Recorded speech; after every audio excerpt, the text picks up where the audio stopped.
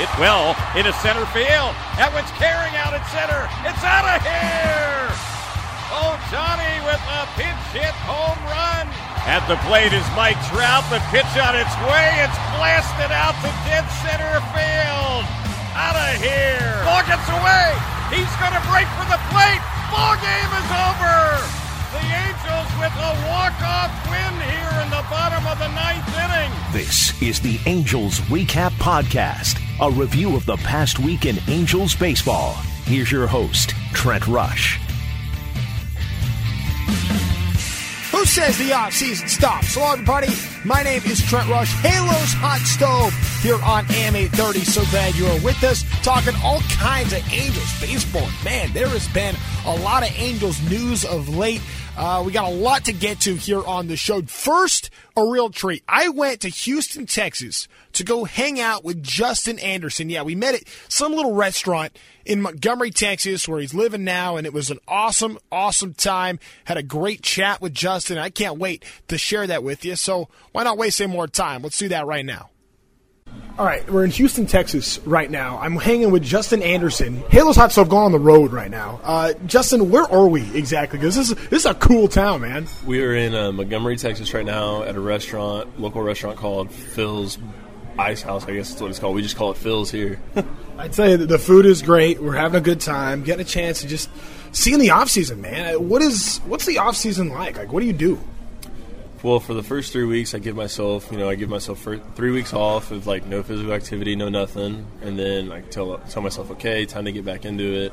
I get back into the weight room, make sure I'm moving around well, and then it's pretty much all I've been doing. Is I go to work out in the morning, work out at 9:30, and then come home, let the dogs out, do what I got to do around the house, and then kind of just chill right now. I haven't really found many hobbies yet because this is kind of like my first big league off season, and normally I would have an off season job. This is where this year I'm fortunate enough to where I don't have to have one.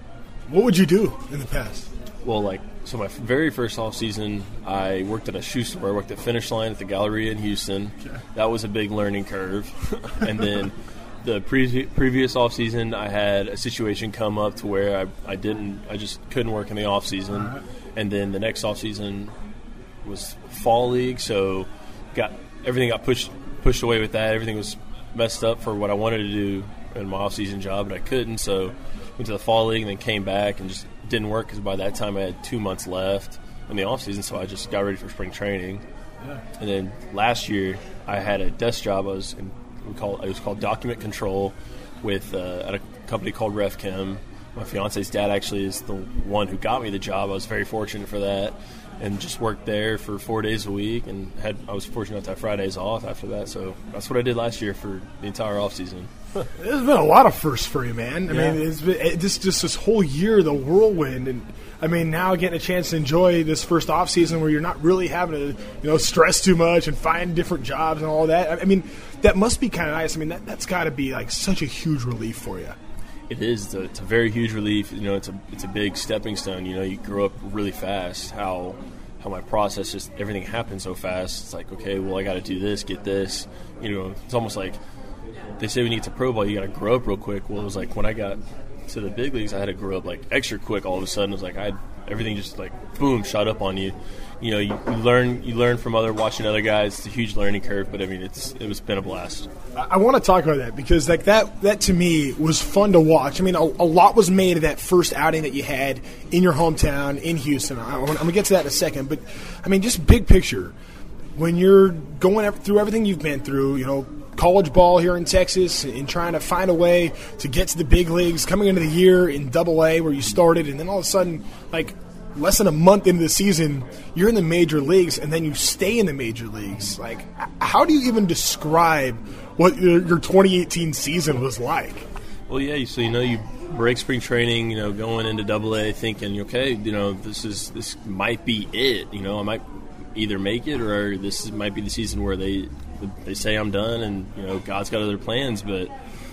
The way it happened was, definitely incredible. And the fact that I went up there and I stayed every day was almost like you're walking on eggshells a little bit, just because you see it. You see the taxi squad guys coming in and out, and it's almost like I don't know the right word for it, but you see it and you're like, oh, I hope that's not me or something like that. I was fortunate enough to I talked to Keenan Middleton quite a bit about it. He said the same thing. It's like you walk on eggshells every day just because you don't know what the heck's going to happen. So, I mean, there were plenty of days where it was like that, and there were other days like, okay, I'm here. I'll be there tomorrow too, and so on and so forth. But I don't know when it maybe finally clicked with me that I was cemented in there for a little bit. I don't know if it ever actually did, but I kept the same mindset that I did every day, go out there when they called me to pitch and go out there and try to not let anyone score.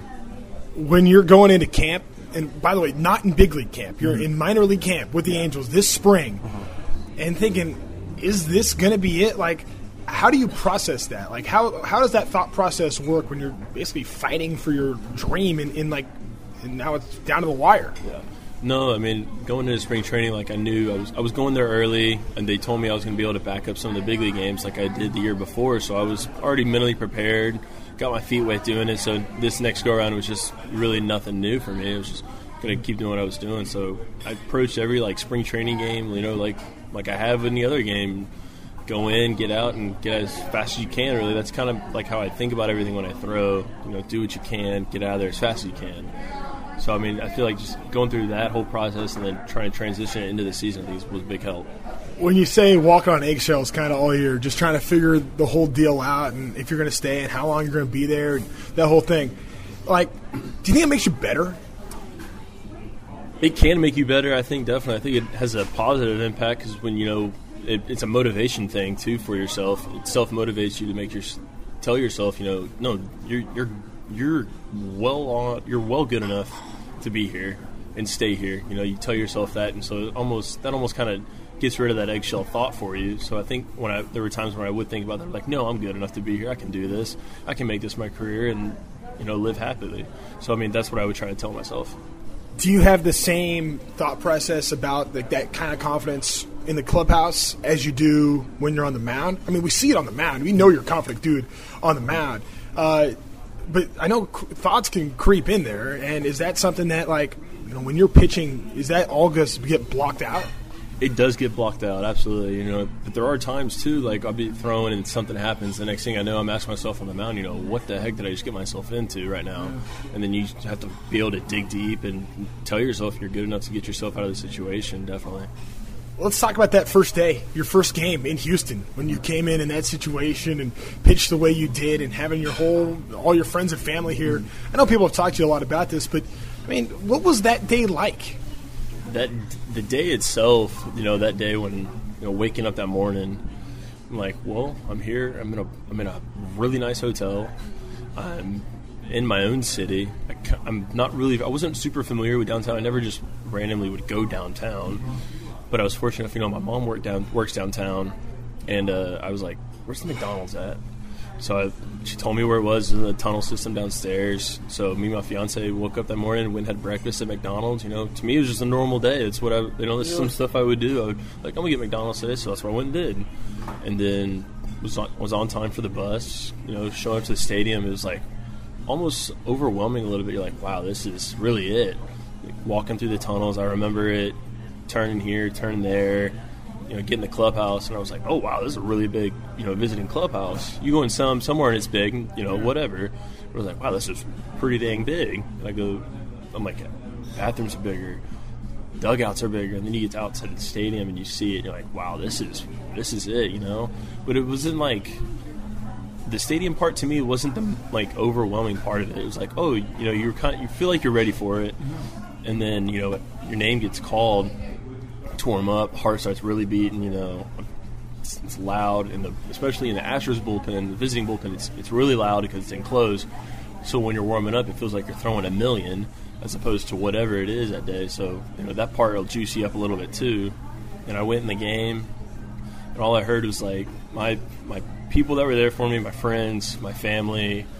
They're all in their little section. That's all I heard, No one in that stadium knows who Justin Anderson is. No one there from Houston besides those people knew. And to me, that was all that mattered in that moment. I could hear them jogging in, and then they got there, and Scioscia gave me the ball, and we went through the real quick rundown, and I was like, all right, now it's time. And, after he left, I did more warm-up pitches. I was like, all right, it's another game. Get 3 outs. Here we go. How hard is that to do? Because, I mean, I just think about, I mean, and I've had opportunities just like in my own career. I remember the first time I got to fill in and be a part of the Angels radio broadcast and do that. And I remember not being overly nervous. It was just kind of what I do. But at the same time, it's a major league game. How hard is it to, like, not let that creep into your mind? And if it does, like, is it even a big deal? You just I mean, obviously it worked out all right for you. Yeah, so, like, that's what I tell people, like, how was it making your debut? And I was like, well, it wasn't I tell people it wasn't my debut, that was really, like, not, I guess, a high-tension situation. It was really the next day. I put myself in a pretty high spot the first time. I ended up getting first and third with 2 outs with Correa at the plate. And I was like, okay, well, this can either go really good or it can go really south real quick. Fortunately, it went north on me. It was really good. But, the next time is what was crazy. It was came in the game. It was a 2-run game again. We're up 8-6, 1 out. I'm like, all right, I'm coming in with bases, runners on base. They have to stay there. That's what I was telling myself. I think I walked the first guy or whatever, and then Marwin got a hit, and I went to go back up home, and that was the first time I heard a run be scored in that stadium. The roof was open, so it wasn't nearly as loud as I guess it normally is. Excuse me, but I'm backing up home. And, I'm hearing the fans, and I hear them yell, "Welcome to Houston." I'm like, oh, wow, this is it. I ran so far back, I hit myself up against the fence because I was like, got to be somewhere. So you're telling yourself, you got back somewhere, be somewhere. So I got there, and I was like, okay, this is it. And then, I ended up getting out of that inning, getting us out of it, and we were still up 8-7, so I was fortunate for that. I know Justin Anderson, the pitcher. I know the heat. I know the slider. I know the outs you get and the job you did this past year. It was fun to watch, man. But I want to know Justin Anderson, the guy. I want to know Justin Anderson, the dude. Because I see, I mean, here we are hanging out at Phil's right now, just casual place here in your hometown. And, I don't want to say you're a normal guy because you throw so hard and your stuff is nasty, but I think that you can connect with fans in a pretty unique way just because you are pretty down to earth and you just want to hang out and getting a chance to be a part of the ride. How would you describe being a major leaguer and has it changed you in any way? Do you feel? I don't think it's changed anything I've done. Sometimes I see them wait, I got to do this or I got to do that, but it's to me, everything's still the same. I haven't changed how I work out. I haven't changed my thought process while I'm working out. I've done the same diet I've done the past 2 years. It's just little things like that. There's some things you don't need to change other than, I guess, making sure you stay a little more low profile, I guess. You watch what you say a little bit more. You definitely watch the things that you do because there's always people watching, and whether it's a little kid that sees it or a grown adult, and then next thing you know, they actually do know who you are, and they call you out, and it can get blown up, whether it be a good blown up or a bad blow up. I still try to just stay low profile. I've always been pretty just low key. I don't really go out of my way to promote myself. I don't think I should promote myself. Really. I think if someone wants to talk about you, let them talk about you. There's really don't talk about yourself. I feel like if you want to be great, others will talk about you and let you know that you're great. Now, that's kind of how I see it. I'm not all about I guess, yeah. I'm just not about posting about yourself or talking about yourself all the time. I feel like people want to know who you are or whatever. They'll talk about how great you are, and that's what you got to earn. You have to earn that respect and that right to be able to do that. It's like some of the guys in the clubhouse. You got Trout and Pujols. Those guys are great. People tell them they're great. I'm sure they tell themselves they're great, absolutely, but it's not a sense of arrogance, I don't think. Who's your favorite player growing up? Growing up, favorite player all time. All-time player I could just watch on TV. I'm trying to think. Can I tell you mine? Yeah, go ahead. Oh, I got mine. I'm a Roger Clemens guy. Okay. He was my all-time favorite pitcher growing up. He was my favorite pitcher, no doubt, growing up. Definitely, just the power stuff. I didn't know what a splitter was, and then I watch videos now of him throwing a splitter. That thing was disgusting, but I got it now. Favorite player was Chipper Jones.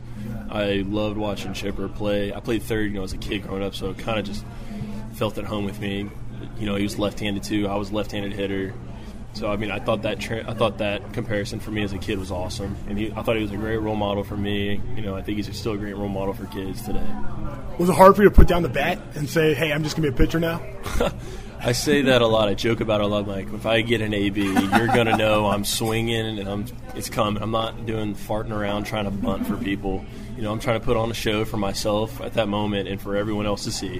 Whether it goes really good or it goes really bad, I gave it my all for those 3 strikes at least. But putting the bat down and watching some of these other guys throw down, I'm perfectly okay with being the one on the throwing end of it instead of the receiving end and trying to time that up and try to hit. That's something I'm out on for sure now. You don't see a whole lot of American League relievers hit too often. That just doesn't happen. It don't happen, but you know, if the opportunity presents itself, I'm telling you, you're going to know I'm not getting cheated. It's a good time to be a reliever in baseball right now, just the way things are going, and there have been a lot of changes. I mean, we saw it really on display in the World Series this past year, but I mean, for you as somebody that, I mean, you kind of seem like, hey, I'm just going to do whatever kind of thing, and obviously your stuff is good.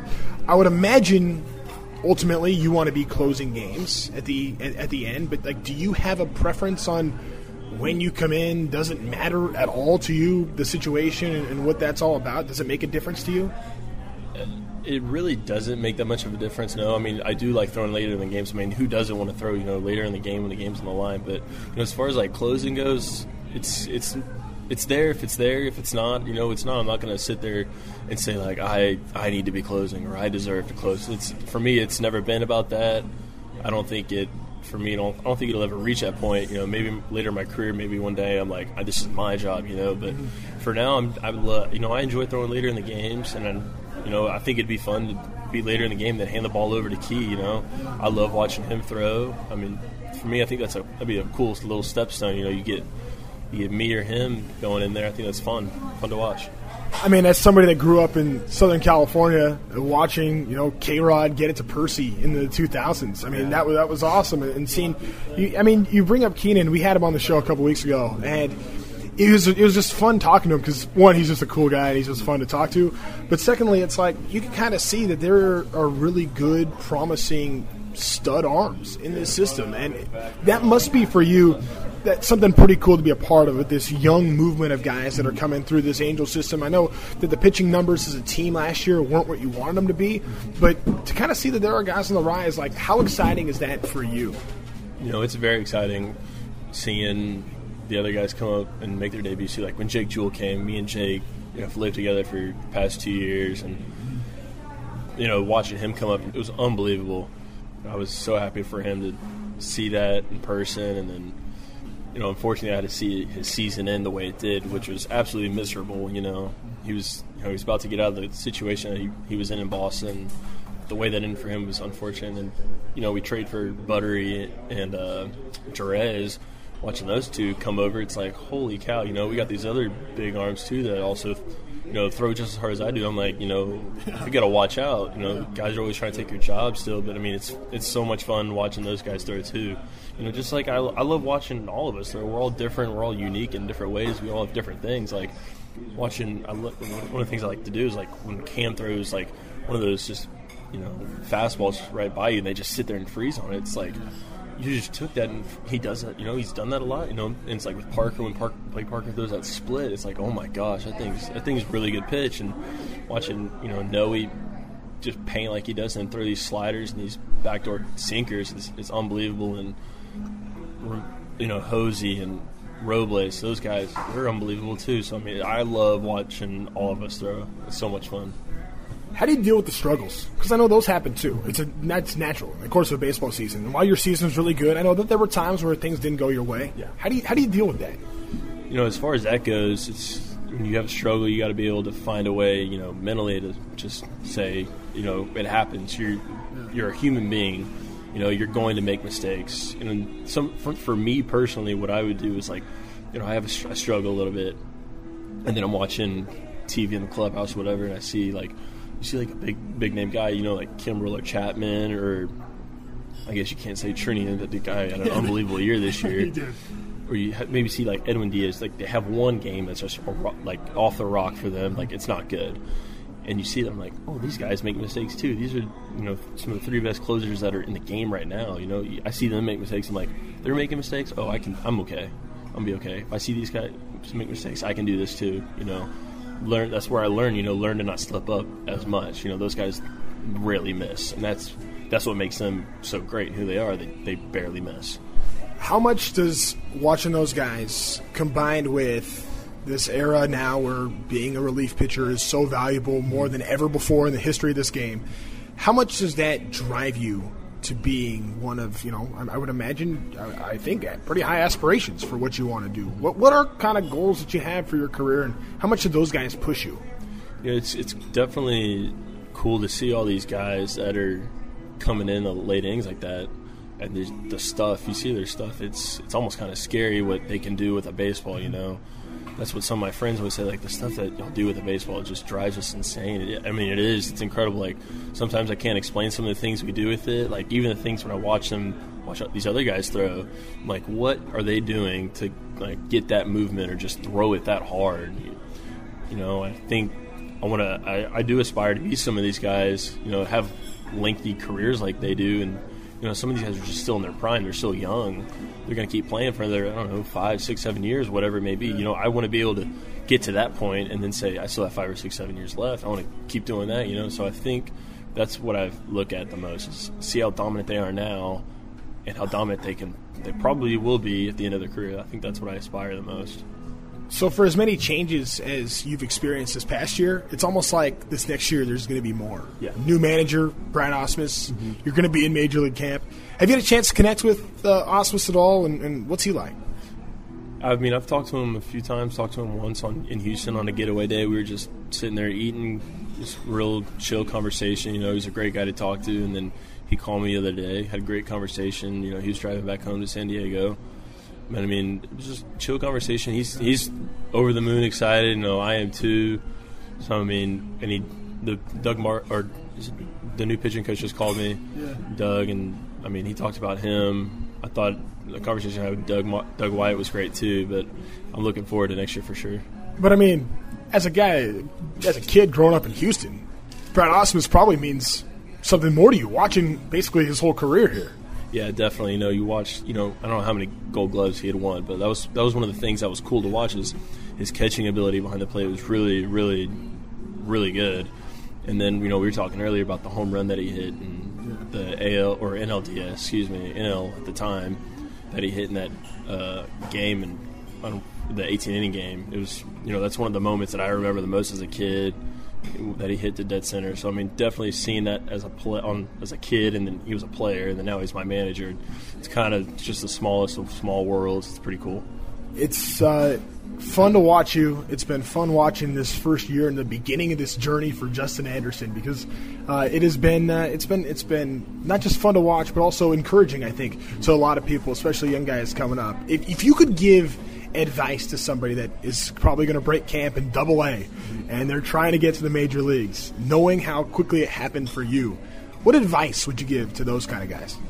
I mean, I think the first thing, you know, you say, like, I guess just look at this guy, you know, look at me. I mean, he was in Double-A, and then next thing you knew, he was there in the big leagues, you know. I think that's one thing that guys can look at. It could be anybody, you know. It happened to guys last year, and I saw it happen. I was there. It happened, you know, when we traded for Parker Redwell from the Orioles. You know, he was there in Double-A with us for maybe like 2 weeks or whatever it was. And then Eduardo Paredes was, you know, the same situation. He started the year in Double-A, and he was there. So I mean, it does happen. It could be you at any given point. You know, you just, as long as I think you keep your faith, you trust the process, believe in what, you know, they have laid out for you. I definitely think anybody can do it. You just have to be willing to put in the extra work on the side to do it. Justin, thanks for having me, man. Thanks for showing me your hometown. This is really cool, dude. Thanks. No problem, Trent. Thank you. Justin was great. Appreciate the hospitality, hanging out down there near Houston. By the way, Montgomery, Texas, they claim to be the birthplace for the Texas flag. So there's a fun fact about Montgomery. I'm really looking forward to what Justin Anderson can bring to this Angels bullpen when the Angels are spending this offseason trying to add weapons, add pieces. He mentioned guys like Jerez and Buttrey that have come on and been a big part of this. And, you know, Justin Anderson, such a promising young arm and somebody that was really fun to watch when he made that debut debut in Houston, in his hometown. And, I mean, to go after the guys that he went after and shut down Jose Altuve and Carlos Correa and have that kind of experience. I mean, to take on the reigning World Series champs in your hometown, there's a lot that goes into that. And Justin handled it so well and had a really good season for the Angels. And, the sky's the limit, I think, for what Justin Anderson can bring to this Angels bullpen. When it comes to what Billy Epler should be shopping for at the winter meetings, though, I think he hasn't been, quiet at all about the fact that the Angels need pitching, and especially they need starting pitching, they need relief pitching, they need everything. And when you look at some of the numbers from last year, I mean, the fact that the Angels were 19th in starter ERA, 4.34. They were 18th in quality starts, next to last in starter innings. And on top of that, Tampa Bay was the team that was actually last in starter innings. So it was almost, the Angels basically were at the very bottom. There were so many injuries. I mean, so many guys were banged up last year. But on top of that, you also were seeing guys that even when healthy, not going that deep into games. Angels need more from their starters, and if you're putting your bullpen in those kind of stressful situations all the time, well, their numbers aren't going to be great either. And, the Angels bullpen runs allowed a game. That was 18th in all of baseball. Actually, for 4.46 runs per game allowed, for them to be 18th when they were 29th in starter length, that's pretty good. That could have been a lot worse. And the Angels bullpen actually, I think, exceeded what could have been expected. But save percentage, only 57% of saves were converted. 27th in baseball. Inherited score percentage, 25% of guys on base. When a player came in, a new pitcher came in, 25% of those guys on base came around to score. That's not good. That was 27th in baseball.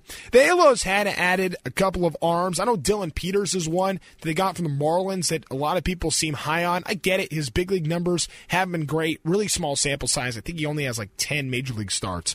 But Dylan Peters is somebody that the Angels are optimistic can be pretty good. Austin Bryce is another guy that they brought in. Then there's the guys internally. Jose Suarez, Griffin Canning. You're hoping that these guys can get to the major league level in 2019 and pan out and be important. But on top of that, you just need to be able to bring in other arms, other pieces, and guys that can help this team win now. When you have a guy like Mike Trout and Shohei Ohtani and Justin Upton, and you have a window, a championship window with a core of stars, you got to be able to capitalize. And I know that is on the forefront of what the Angels are trying to do. And believe me, this organization, they want to win as bad as anybody, and they are doing all they can to do that. I personally have a lot of faith in Billy Epler. I got a lot of faith in Angels owner Artie Moreno. I'm optimistic about what this team is going to do this offseason. A very important offseason that's off to a good start. I get it. Most of the moves they've made so far have been a little quieter. They've been more on the minor side. But they are making moves, and I'm looking forward to the big one coming through pretty soon. Another thing that I think the Angels haven't really talked about, or at least Angels fans haven't really talked about, but I think it's a need, is finding a leadoff man. How about this? Mike Trout last year hits 39 bombs, OPS 1.088. That's insane, by the way. OPS over 1,000. But he only drove in 79 runs. That's not Mike Trout's fault. That's because guys aren't getting on base for him.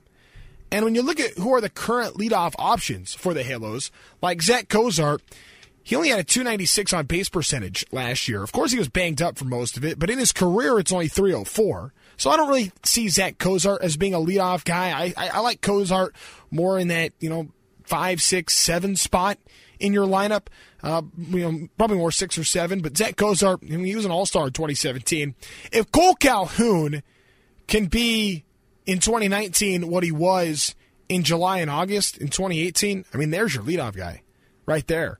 But his full season on base percentage ends up only being 283 because the first 2 months were abysmal, and he wasn't very good in September either. I think Cole would be the first one to tell you.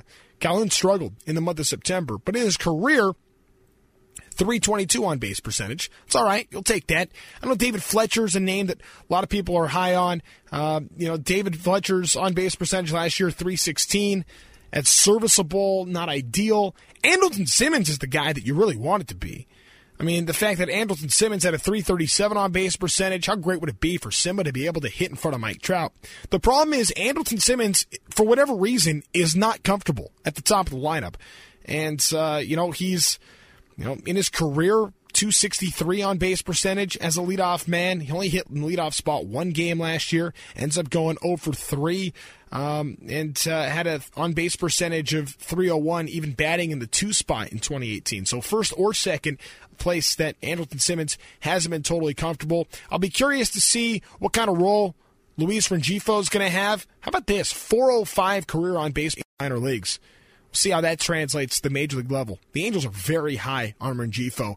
This is who the Halos got from Tampa in the C.J. Cron trade, by the way. Interestingly enough, Tampa got rid of C.J. Cron. I don't know why, but they did, and that's a good power bat. But I guess that trade won by Epler and the Angels. Rengifo could have a big role at the major league level for the Halos this coming season. Some other minor moves, by the way, that could potentially be leadoff options. I know Peter Borges hasn't put up great numbers in his career. Halos did get him back, signed him to a minor league deal. They also made a trade at the end of last week for Tommy La Stella from the Cubs. Mostly a pinch hit guy, middle infielder that is probably going to contend for a utility role with David Fletcher. I don't know if La Stella is going to be a starter. He might. We'll have to see how it shakes out. But that's another really good baseball player that the Angels have brought in. The third thing that is on my wish list for Billy Epler at the winter meetings, though, is trying to find some infield power. And Albert Pujols is going to have to play a lot of first base. I don't know how much Albert Pujols is going to be able to play first base. I do know this. The Angels cannot afford to DH Albert, because when you DH Albert, that's taking Ohtani's bat out of the lineup. Halos cannot afford for Shohei Ohtani to not be hitting. So I'm sure, especially against lefties, I'm sure we'll see Ohtani get some days off, and Albert's going to hit there. But, Ohtani's probably going to hit in like 140 games next year. And those are all going to be DHs. So how much time does that leave for Albert to DH? Well, that's 22 games maybe. And then he's going to have to play a lot of first base. So who can the Angels bring in to help split the load? Because I don't know that Albert's body at this point physically can go through a whole season at first base. He came in best shape of his life last year. Man, I was pumped on how Albert came into spring training last year. He was feeling good. He was moving so well. I was blown away. And even still, he was dealing with injuries basically all season long. Albert Pujols is a great player, one of the best to ever hold a baseball bat, to ever step into the batter's box. Albert Pujols is an all-time great, but Father Time is undefeated. And for Albert, his 2018 was not great. 245 batting average, 19 homers, only 64 RBI. His OPS was up a little bit, 700. Only played 117 games. But for Albert, yeah, he did have a little bit better average than the year before. A little bit, at bats per home run, a little bit better in 2018, but the RBI number's way down. The Angels got to find a way to get at least one big power bat in the infield. Now, preferably it would be a left-handed bat. But, when you consider that Pujols, Fletcher, Simmons, and Cozart, those four guys who right now, if the season started today, those are probably your four starters in the infield. They combined for 36 home runs last year. That's not getting the job done. The Angels got to try to get more power from some of those positions. But anyway, that's the shopping list that if I was able to, if Billy asked me, hey, I'm running out for milk, what do you want me to get while I'm out? That's the list that I would give Billy Epler. Also, I think the Angels got to get a catcher as well. Kevin Smith has some prospects, and he's a guy that could be an interesting player. And small sample size, the major league level, a little bit on the older side, but he's somebody that can certainly help that position. But, the Angels need catching help on top of all of this. Let's get to some tweets right now while we still have a couple of minutes to continue our conversation all about Angels baseball, the winter meetings coming up in just a little bit. Jason Newman at Triple H 2413 says, Angels got to go all in on pitching this. Trent, I feel Eovaldi is a perfect fit. What do you think? Don't think we can afford Patrick Corbin. So Patrick Corbin is going to get massive money. And it seems like it's like a done deal. He's going to the Yankees. And I think it would be interesting if the Angels were to look into Patrick Corbin. I'm sure they will. I'm sure Billy Epler is going to do his due diligence. And if it's a number that can make sense, I think the Angels would be in on that. It's kind of funny, like, the Angels are not a small market team.